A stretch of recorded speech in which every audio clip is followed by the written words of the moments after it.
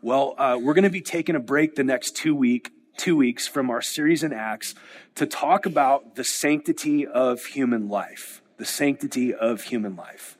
And I want to start by reading something that I find to be one of the most disturbing and troubling things ever written about the church. And this troubling statement was written by the abolitionist known as Frederick Douglass, who was a former slave. And he penned these words about his experience of the local church. He wrote, "It is a beautiful expression of the horrific hypocrisy of some antebellum churches. I hate the corrupt, slave-holding, woman-whipping, cradle-plundering, partial and hypocritical Christianity of the land. I look upon it as the climax of all misnomers, the boldest of all frauds, and the grossest of all libels. I am filled with unutterable loathing when I contemplate the religious pomp and show, together with the horrible inconsistencies which everywhere surround me. We have man-stealers for ministers, woman whippers for missionaries, and cradle plunderers for church members. The man who wields the blood-clotted cowskin during the week fills the pulpit on Sunday and claims to be a minister of the meek and mild Jesus. The slave auctioneer's bell and the church bell chime in with each other, and the bitter cries of the heartbroken slave are drowned in the religious shouts of the pious master. Revivals of religion and revivals in the slave trade go hand in hand together. The slave prison and the church stand near each other. The clanking of fetters and the rattling of chains in the prison and the pious psalm and solemn prayer in the church may be heard at the same time. The dealers in the bodies of men erect their stand in the presence of the pulpit, and they mutually help each other. The dealer gives his blood-stained gold to support the pulpit, and the pulpit in return covers his infernal business with the garb of Christianity. Here we have religion and robbery, the allies of each other, devils dressed in angels' robes, and hell presenting the semblance of paradise." Now, I like to think that if we were alive during this period in history, that we would have been on the side of God's word as it relates to slavery. I like to think that. I like to think that we would be on the right side of God's story in history. I like to think that. But then I think about guys like Jonathan Edwards. See, if you don't know who Jonathan Edwards is hands down the greatest theologian in the history of the American church. Edwards was brilliant. His books and his sermons are full of truth, and they proclaim the glory of Jesus. Edwards was used in one of the greatest revivals in the history of America. Literally tens of thousands of people met Jesus under the preaching and teaching of Jonathan Edwards. And yet, Jonathan Edwards had a huge gap in his sanctification. He had a huge gap in his understanding of Scripture, in that, though he was a preacher of the gospel, he was also a slave owner. How can you lift up the name of Jesus? How can you love and worship Jesus? How can you write such beautiful theological truth as Edwards wrote and think that it's okay to own human beings? And I think we can hear the story of Edwards and we can read the words of Frederick Douglass, and we can do one of two things. We can become arrogant and puffed up, and we can look back and say, well, if I was there, I would have been on the right side of this. Or we can recognize that if somebody as gifted and full of the Holy Spirit as Jonathan Edwards could be so dead wrong and sinful in his view of slavery, then isn't it possible that maybe, just maybe, there's some cultural tides right now that you and I are caught up in, that in 200 years, our ancestors in the church are going to look back on with horror?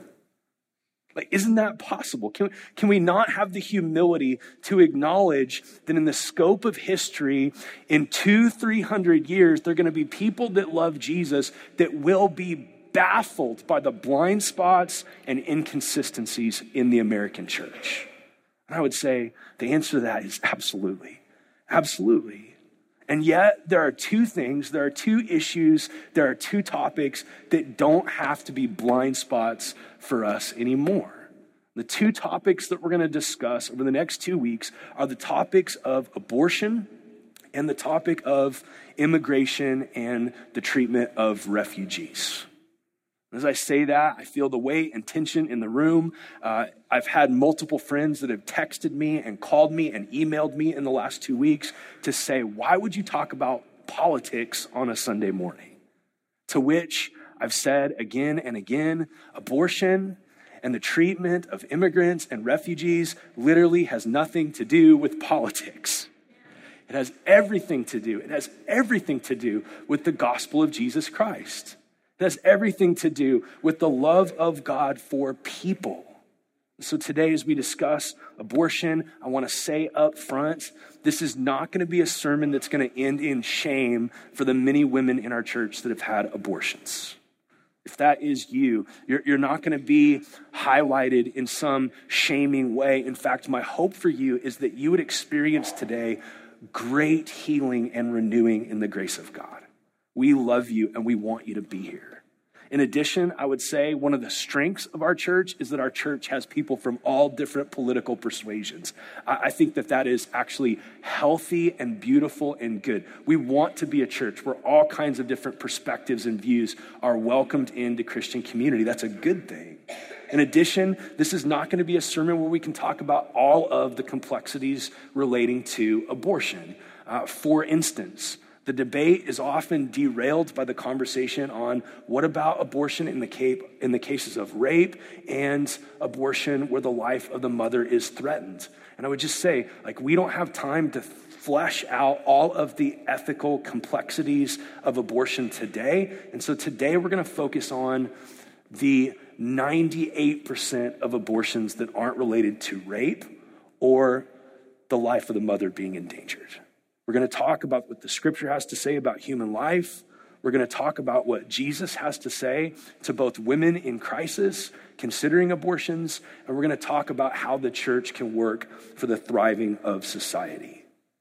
So, with that in mind, whenever society, whenever in particular the people of God buy into the lie that there are some people that are more valuable and some people that are less valuable, evil always ensues. Let me give you some horrific moments in history. 12.5 million Africans were stolen and taken to the New World. How did people justify that act of heinous injustice? And the answer is quite simple. They simply called the Africans possessions. Possessions. That justified rape and torture and murder. 6 million Jews and millions of other quote unquote undesirables were killed by the Nazis while many German Christians were silent. How was that atrocity perpetrated? Well, those people were simply called less pure. Less pure. Millions, literally millions. It's very difficult to even arrive at a realistic number because it affected so many different people. Millions of Native Americans were murdered due to violence, displacement, and disease. How could a group of people that claim to be Christian perpetrate genocide against the native people of North America? Quite simple. We just call them savages. 800,000 Tutsis were slaughtered in Rwanda. How was that genocide justified? Well, the Hutus simply called the Tutsis cockroaches. See, in all of these instances, what's happened is a group of people with power have decided to dehumanize another group of people. A group of people that had influence and resources and money, a group of people that were at the top, justified the mistreatment, the murder, and the genocide of other groups of people by de-sanctifying life.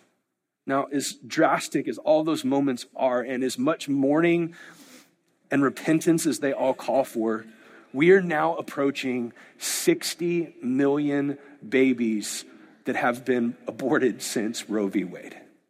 60 million. And it's hard to even talk about that scope. That number doesn't even seem real. That's a number that just sort of flies over our heads. But we've killed 60 million babies in our nation. How can we justify that?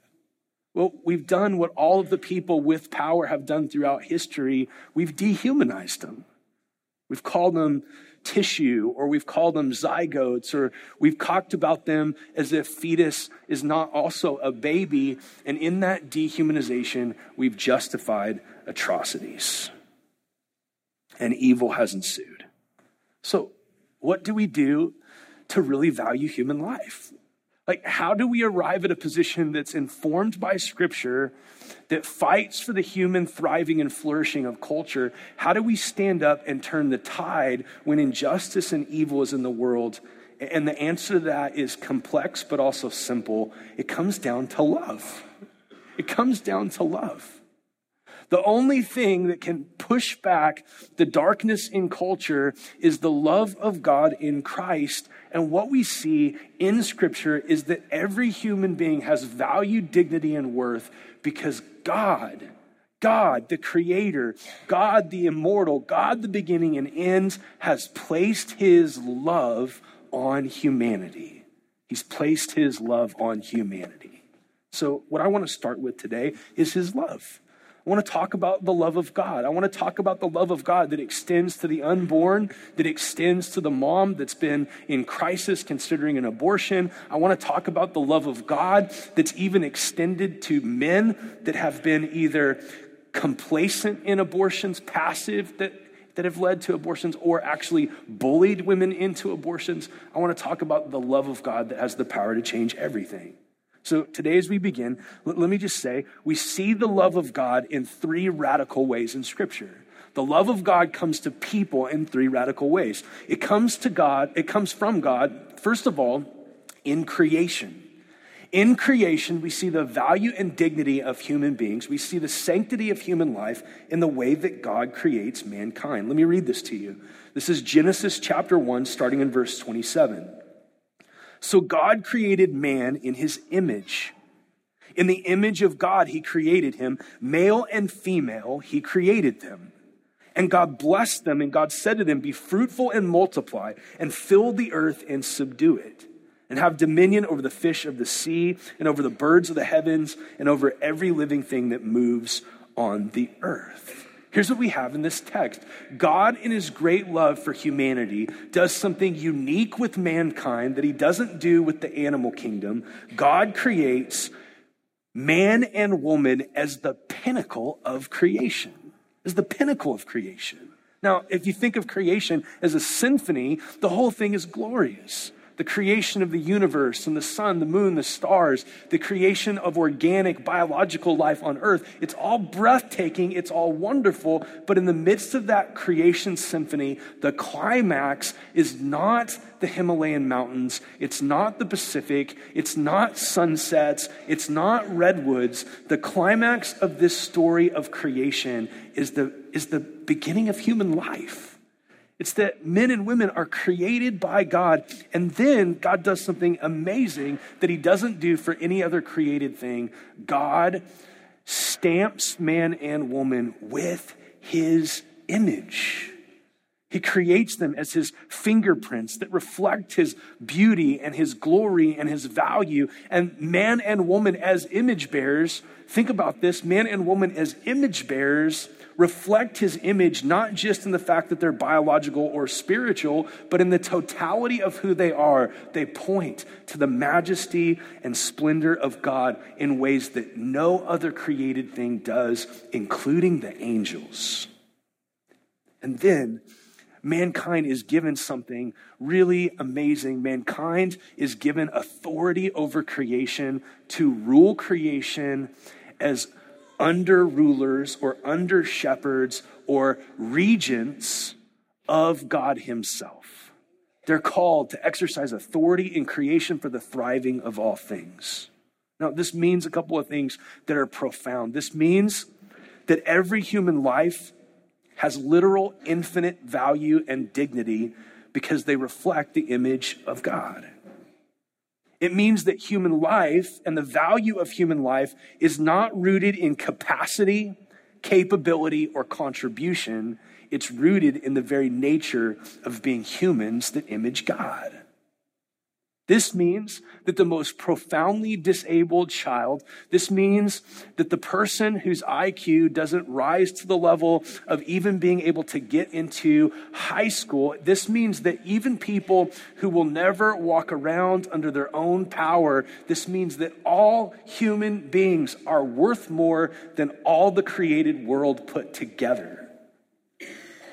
That baby in the womb, before that baby thinks, before that baby reasons, before that baby has the ability to act on all of its innate capacity, that baby in the womb is more valuable than all the grizzly bears in the greater Yellowstone area. Now, as a conservationist, as an outdoorsman, I'm all for conservation. I want our great grandkids to experience wild places and wild things. And I think Christians should care deeply about the environment. I think that we should work for human thriving and flourishing by working for the natural order to be protected. But hear me, nothing that God's ever created comes close to what he does with humanity. He puts such value and dignity on us. And right now in this moment, I want you to let this sink in. Right now in this moment, in the developed world, 90% of people who are diagnosed in the womb with Down syndrome are aborted before they're born. 90%. We've declared an entire people group is unfit for life, 90%. In places like Iceland, it rises to 100%. There are no people with Down syndrome in Iceland, not because it's been cured, but because they've been exterminated. What Scripture teaches is that in creation itself, God does something that we need to pay very careful attention to. He, in his love, puts value and dignity on human beings that we should apply to all humans, no matter their status, their age, their capacity, or their ability to create wealth. Human beings matter because God created human beings distinct and different. Now, if that's where it stopped, that would be enough, but that's not where it stops. God also puts love on humanity, not just in creation, but in conception. In conception. Procreation is a demonstration of God's love. Here's what I mean. Conception isn't less than a biological event.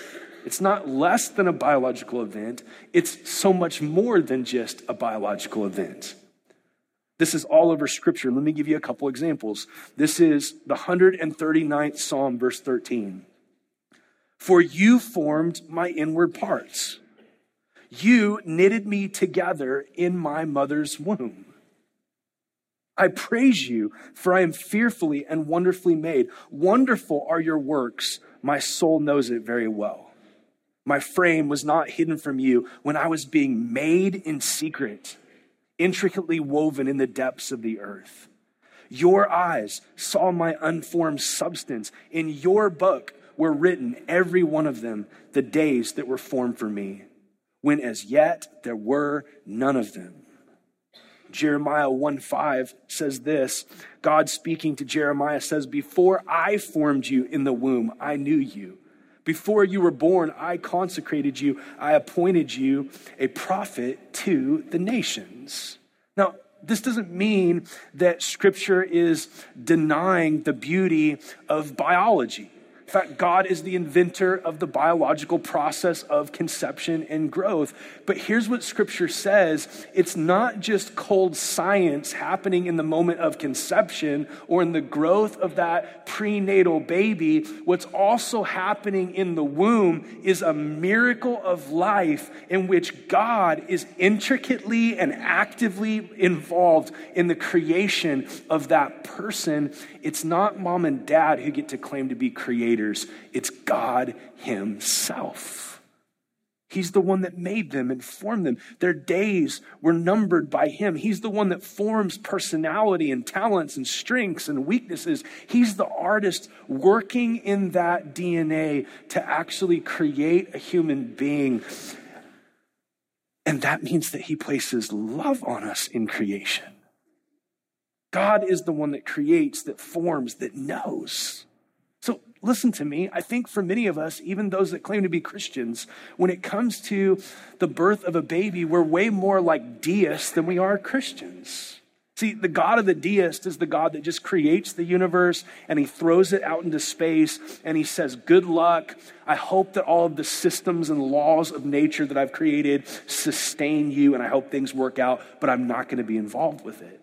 The God of the Bible is not the God of the deist. He's the God that's actually working in the realm of science to demonstrate his glory. He's involved in the biological process of conception. It's not just cold science. It's the active hand of God in the womb, knitting and forming and creating. It's God at work.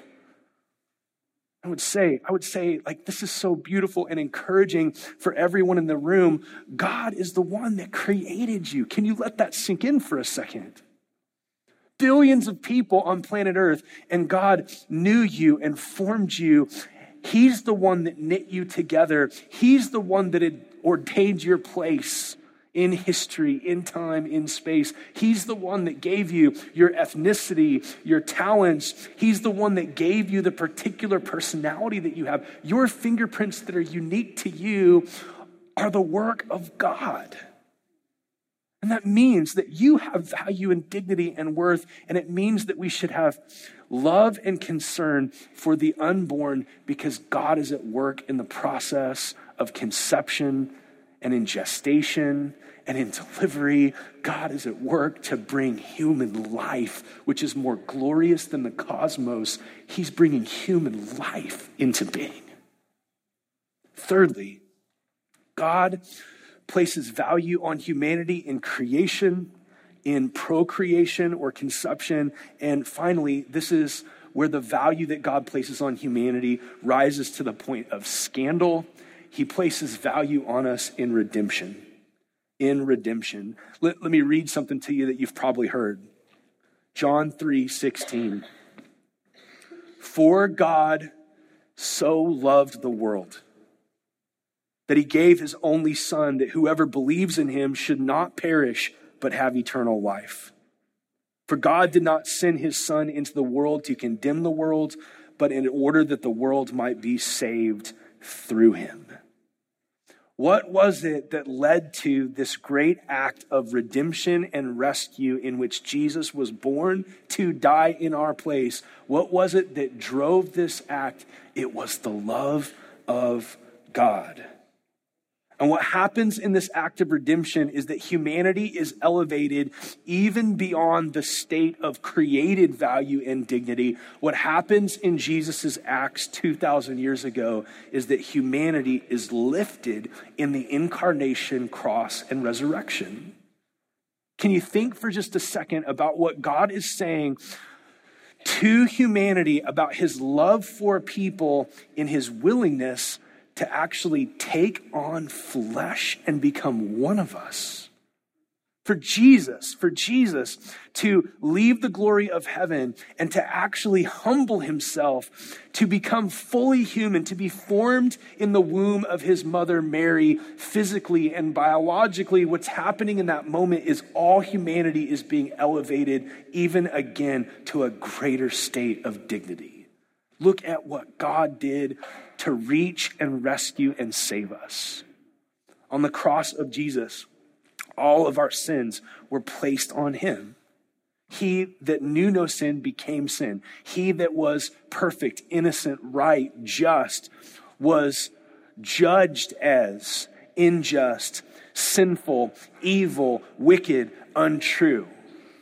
He was crushed, he was torn, he was marred. He bore the penalty for our sin. In that act of redemption, God is saying, I want to lift you. I want to lift you out of sin and death getting the last word, that my grace would get the last word. And in the resurrection of Jesus, humanity is lifted yet again because all of you that have placed your faith in Jesus, all of you will not die, though your body will die indeed. You will not die.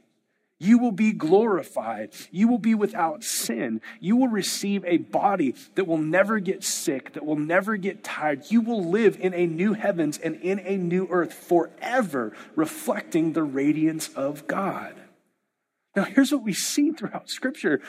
God is just unbelievably scandalous. There's prodigality or extravagance in the love that God places on people.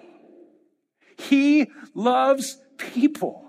And this means that we as followers of Jesus, as those that love him, this means that we, if we're to be followers of Jesus, need to be consistent in our application of the sanctity of life, and we need to be lavish in our love, respect, care, and concern for all human life.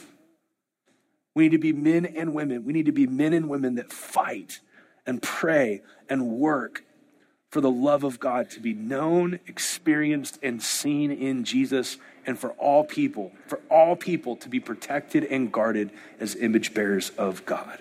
See, let me say something.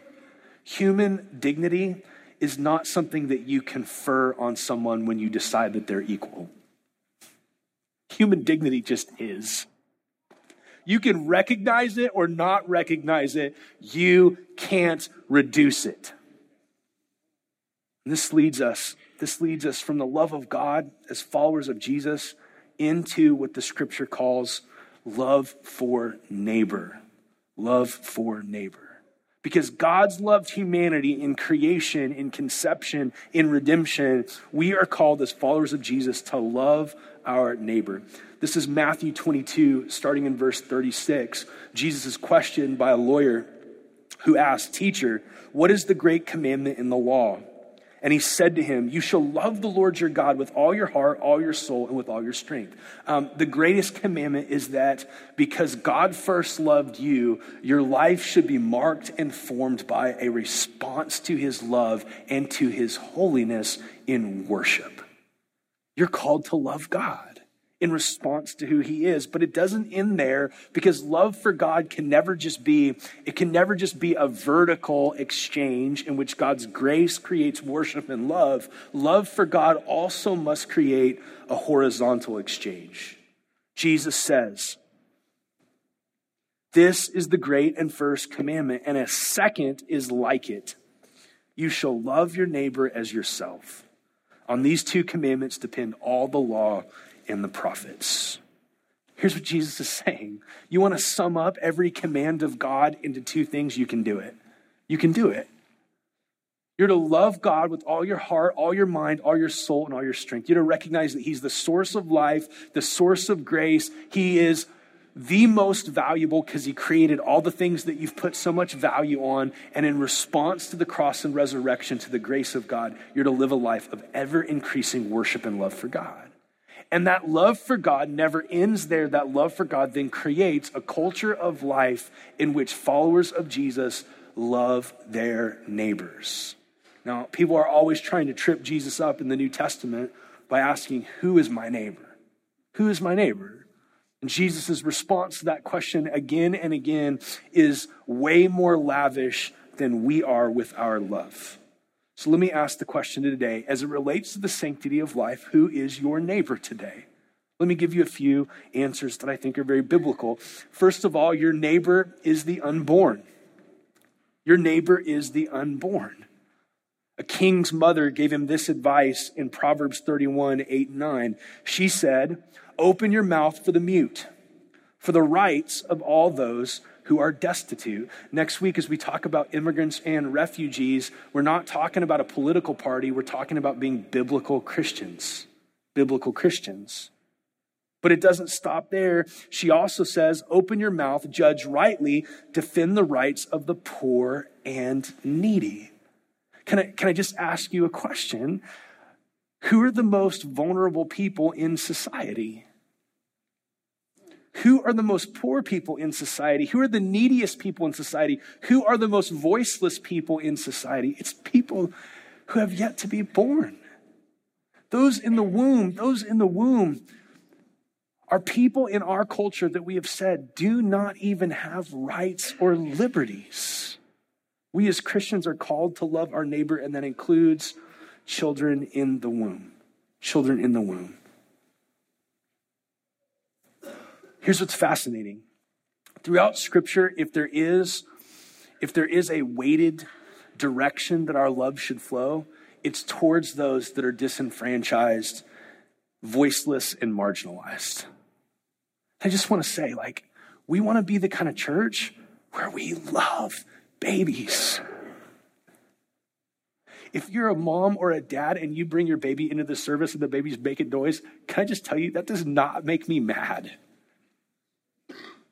Children are a gift from God that should be celebrated, that should be honored, that should be treasured. And that doesn't begin at birth, that begins at conception.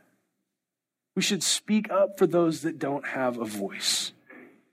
Loving our neighbor includes the unborn. Loving our neighbor also includes loving women with unwanted pregnancies.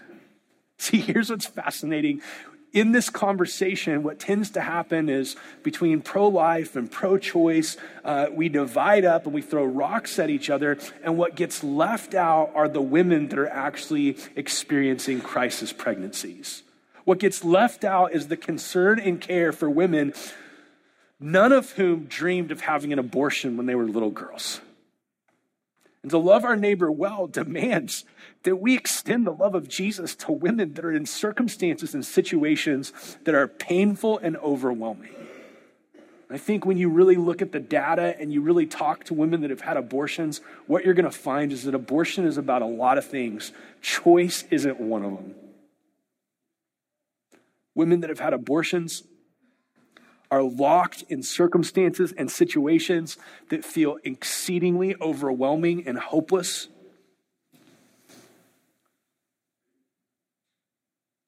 Medical Science Monitor surveyed post-abortion ladies, and here's what they found. Over half said they needed more time to make the decision. Less than 30% received counseling.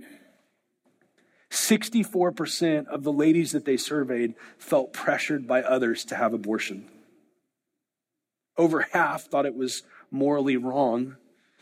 And as they went further to explore the results after the abortion, what they found was that less than 1% said that their relationship with their partner improved. Less than 1% felt better about themselves. Only 0.3% felt more in control of their lives. 77.9% felt guilt.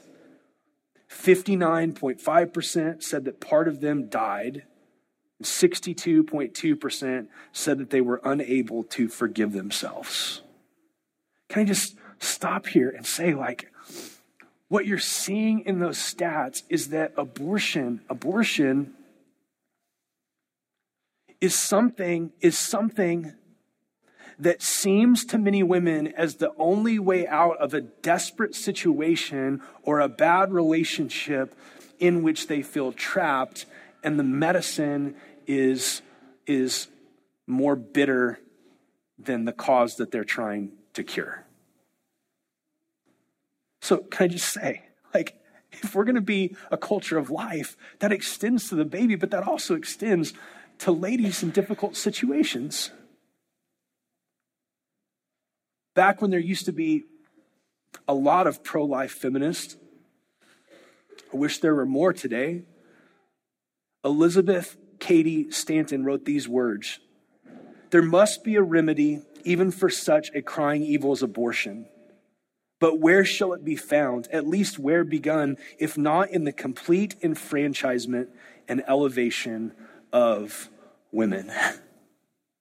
To be a culture of life means that we have to love our neighbors, and these are women in difficult circumstances and difficult situations. We actually need to be in relationship with them, fighting for them, advocating for them, and working for their thriving and their good. This also includes loving your neighbors who have had abortions, ladies that have had abortions.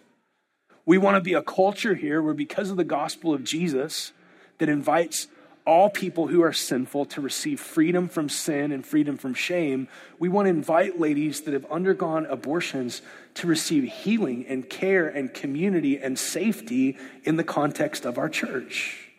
If you're here and you've had an abortion, like, far from being shamed here or shunned here, you're invited to come and sit at the table and receive health and wholeness progressively in a relationship with Jesus. And anybody that belittles you or treats you with contempt, if you tell me about it, I will deal with that personally.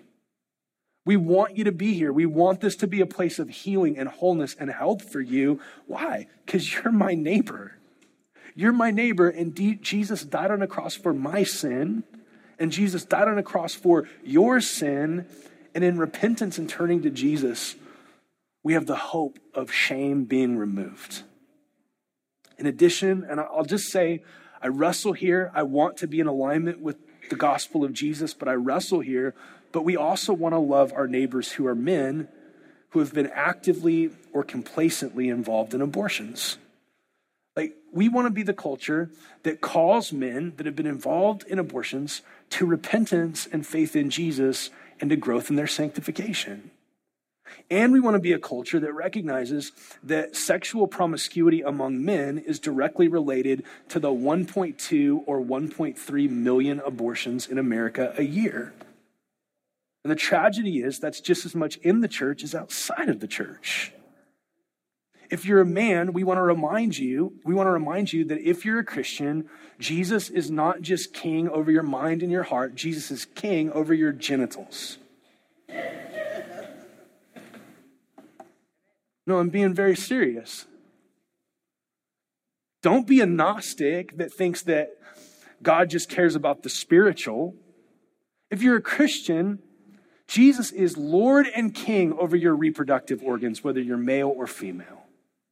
The question is not, what are your rights and what are your liberties? The question is, do you belong to the King or do you not?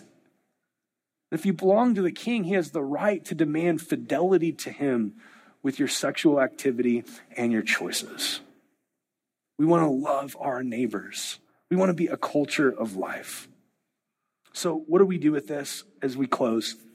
What do we do with this?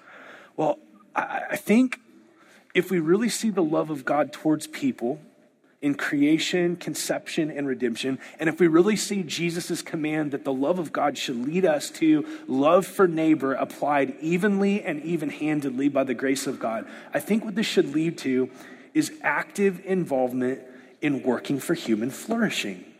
What should the church be about? Well, the church should be about human flourishing, which includes evangelism, because there is no flourishing without salvation.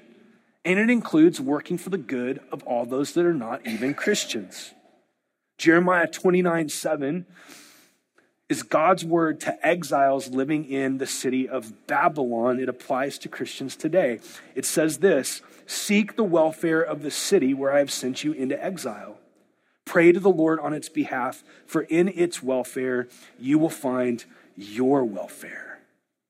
As followers of Jesus, we want to be people that work for the good of our city, for the thriving and flourishing of human beings, and we want to do so in all the ways that we're called to, which includes relational ways.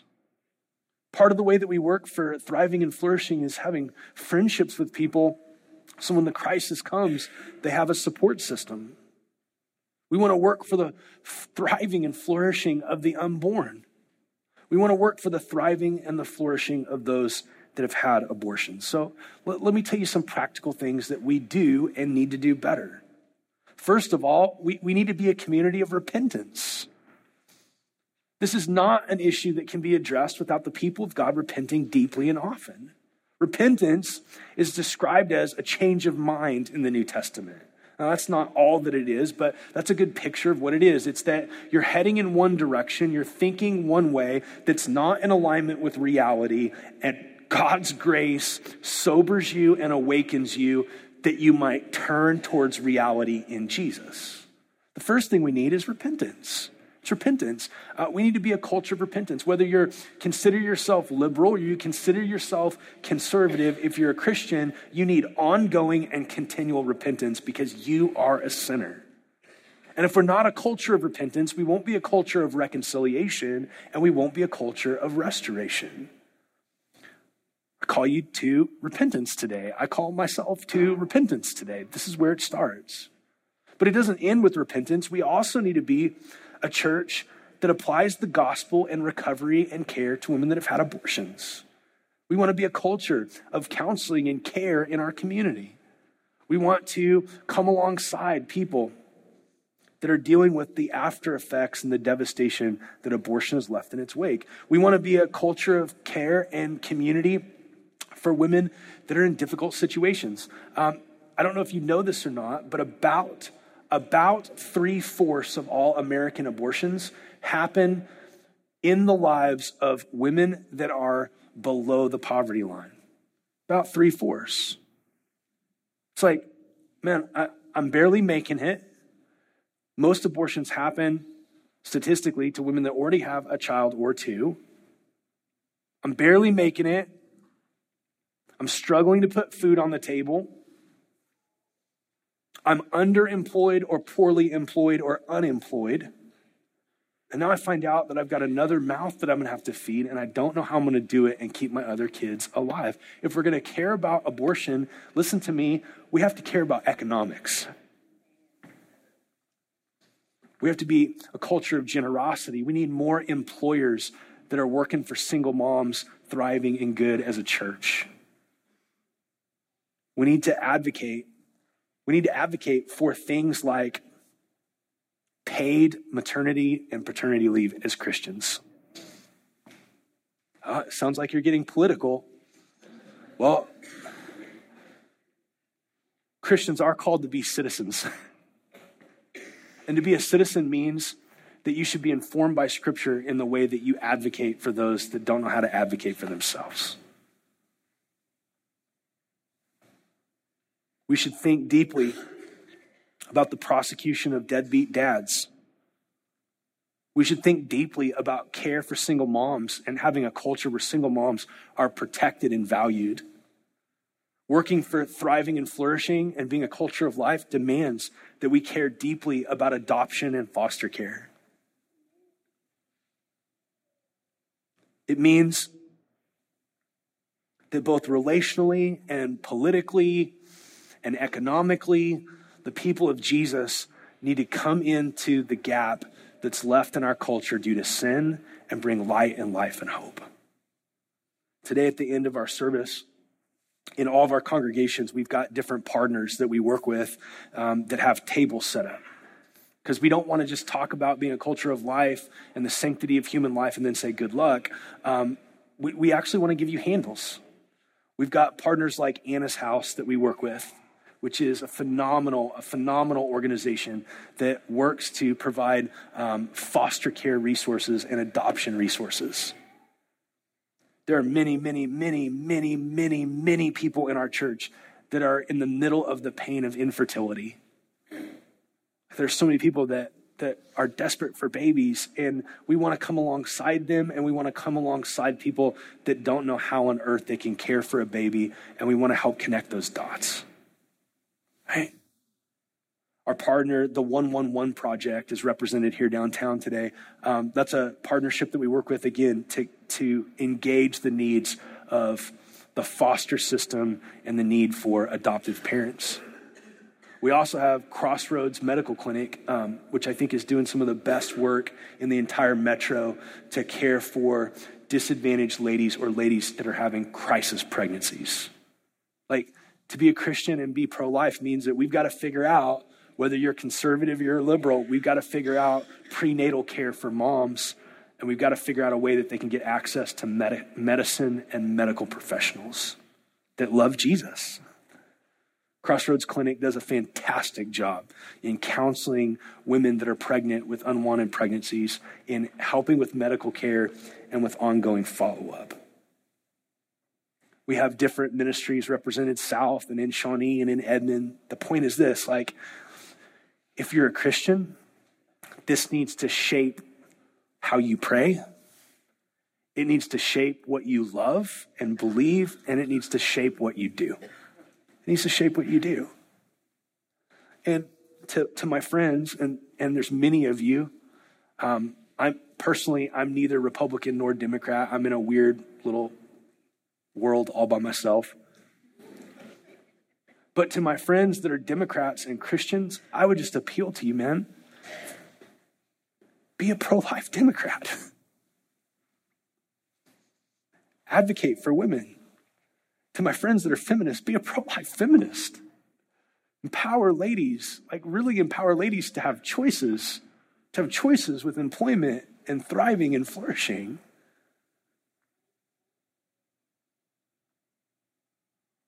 If you're conservative, if you're Republican, I would appeal to you to not just end with legislation, but to think about relationship and options.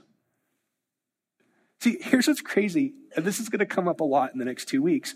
What's crazy is Jesus is far too liberal for conservatives, and Jesus is far too conservative for liberals. And on every issue, Jesus is going to say something that's just radically different than culture, and he's going to call you to engage in ways that glorify the God of grace. And so, as we wrap this up, I want to pray for you, and I want us to pray together. I want us to pray for our nation. I want us to pray for ladies in our metro. I want us to walk out of here loving babies more, loving single moms more, loving people that have gone through the trauma of abortion more. And I want us to walk out of here with hope, because we're the people of light and salt, and that requires hope. And hope is rooted and grounded in God, not us.